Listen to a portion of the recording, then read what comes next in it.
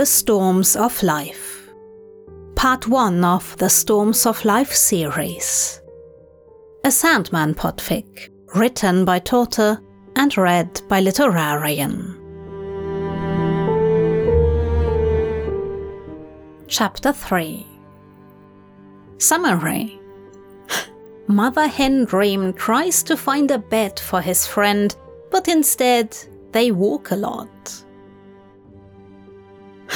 Be thou the rainbow in the storms of life, the evening beam that smiles the clouds away and tints tomorrow with prophetic ray. Lord Byron.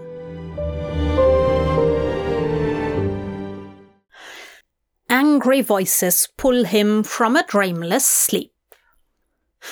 But this is the home of Robert Gedling. Not anymore, it isn't. He didn't show up for 2 months, left no message, paid no rent.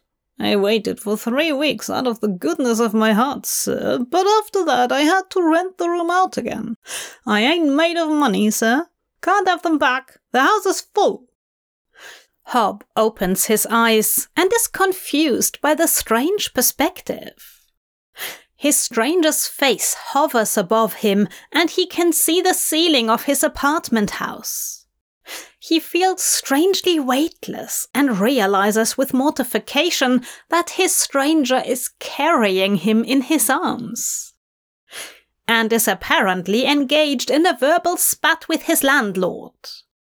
His dark eyes sparkle dangerously, and he growls, "You will find room, or I will." Hob decides this is his cue. "Sorry, can I get a word in?" Hob gives his surprised stranger an awkward smile and his indignant landlord a little wave. "Sorry, dear, could you put me down, please?" His stranger frowns as if reluctant to release Hob, and it does make his stomach swoop fiercely, but finally sets him down after several seconds.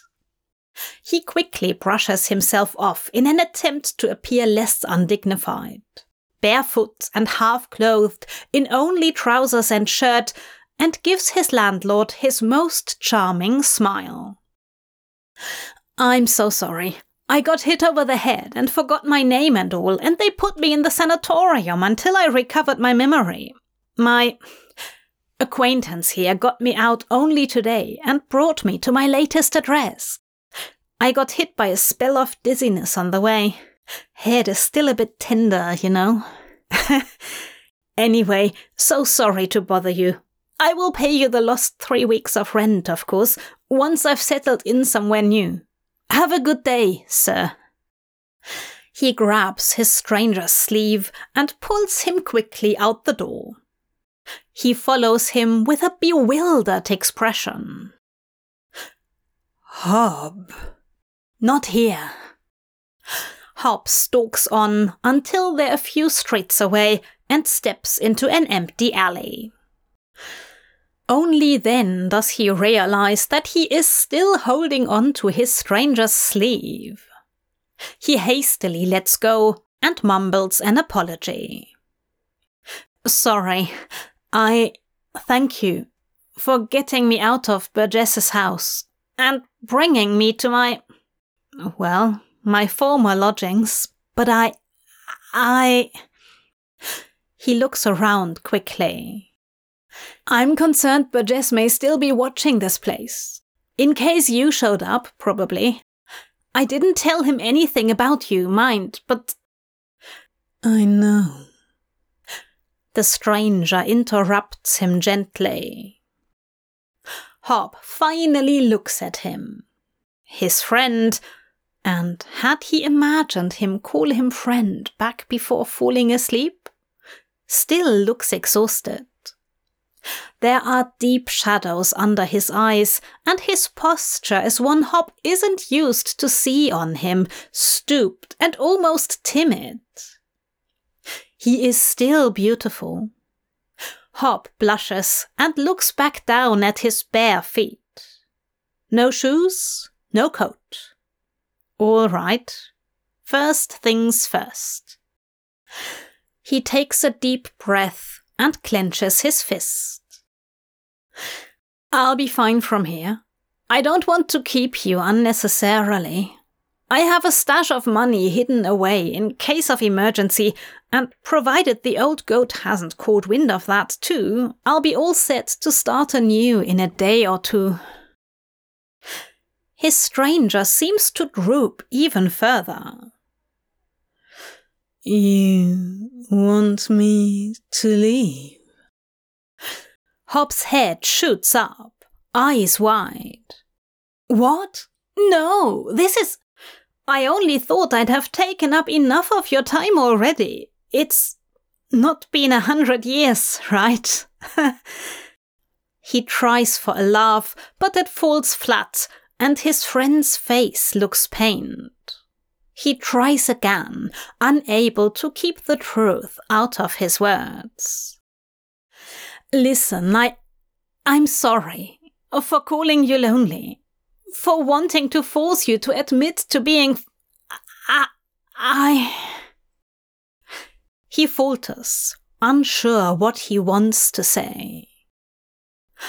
I am very grateful that you would still come to my rescue despite all that. You can name any price. I will gladly pay it. His stranger stares wide-eyed at him and frowns. There is no price, Hobgadling. His face turns softer, and he quietly adds, I only did what any friend would do. This time he has not imagined it. Hob is sure.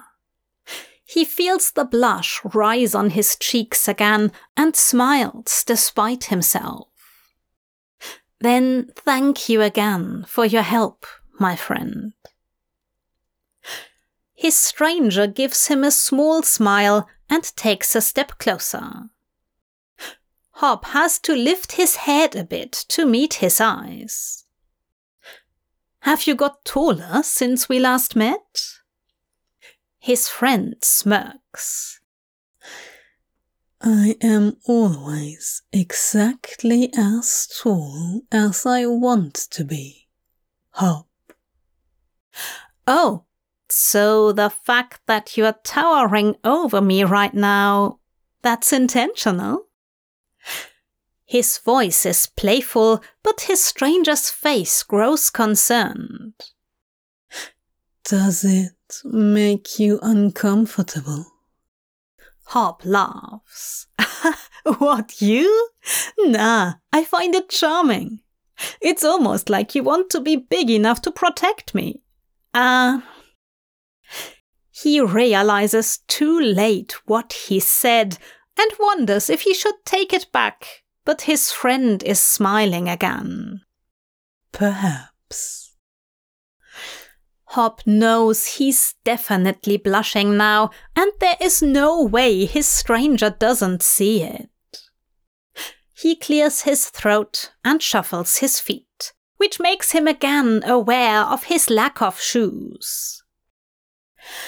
Right, I would love to get dressed, actually. Do you want to accompany me? See if my hidden stash is still there?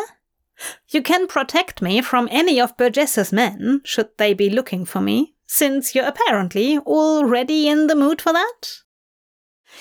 It is cheeky and presumptuous, but his stranger only hums deeply, like a purr, a sound that goes straight to Hob's groin, and he shifts from one foot to the other awkwardly.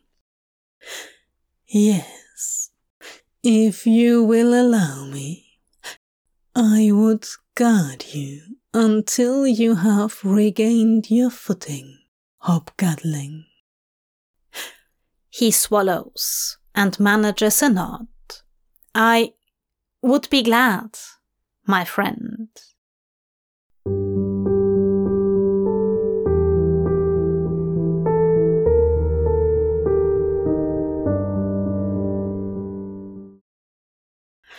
Hop's hidden stash is apparently not easily accessible even for him.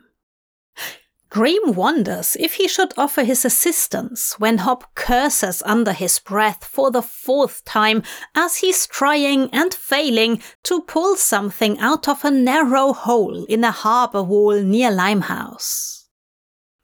God's fucking wounds, come on! I'll get you, you slimy, slippery little bugger! Ha! Triumphantly, he raises a small package into the air. It's wrapped in oilskin and smells strongly of rotten fish. Dream wrinkles his nose, but Hop seems unbothered. With a grin, he unwraps the package and pulls out a small wooden box. In it lies an iron key. Dream raises an eyebrow.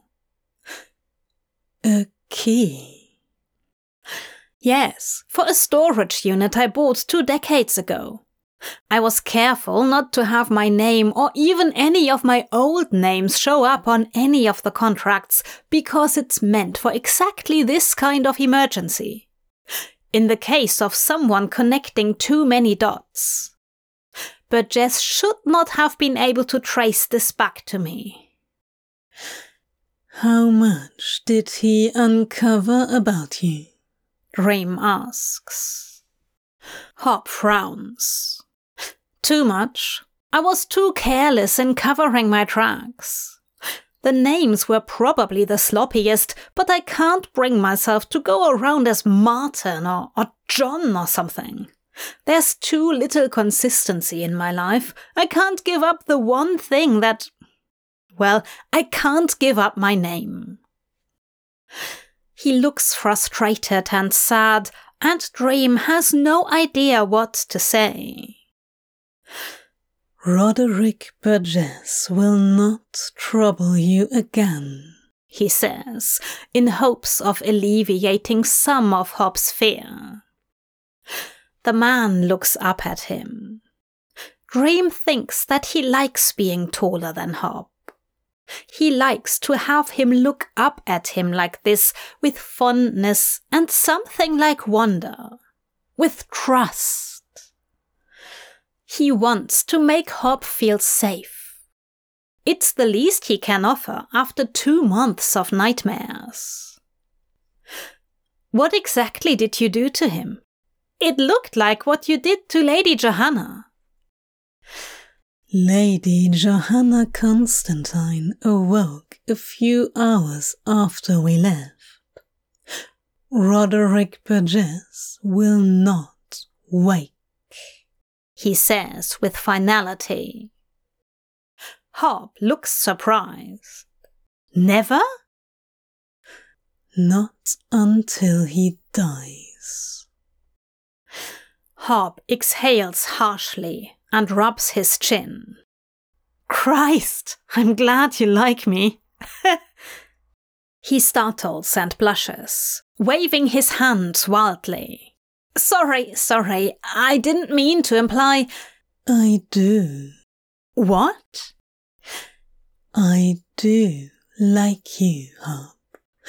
I do not make a habit of meeting people I don't like on the regular. Well, except for political reasons. Hop's cheeks are flaming, and Dream feels himself flush a bit at the sight. He feels bitter, though, and obligated to add, It is not something that would shield you from my wrath, though. Hop looks confused now, nervously twirling the key between his fingers while they slowly start walking again, falling into step beside each other. The hour is late and the docks are empty. Dream keeps an eye on the shadows all the same. What do you mean? Dream looks away. I have been known to be cruel to the people I careful, he says quietly. As I have been cruel to you. You haven't. Hob seems genuinely bewildered at his words. Dream frowns and stops walking, stepping into Hob's way. Hob, I could have saved you a month ago. I could have saved you the first night you had a nightmare under Burgess's roof. I could have stayed and finished our meeting, and you would never have been taken. I did not. You would not call that cruel. Hob shakes his head. Burgess was already on to me. Me shouting about 100 years in the road only finally made him act. That's not on you. As for saving me... He gulps and looks away from Dream. I heard you. I understand that you needed time to forgive me. Dream is at a loss for words again. He reaches out and touches Hob's shoulder. The man shivers and looks back up. Hob.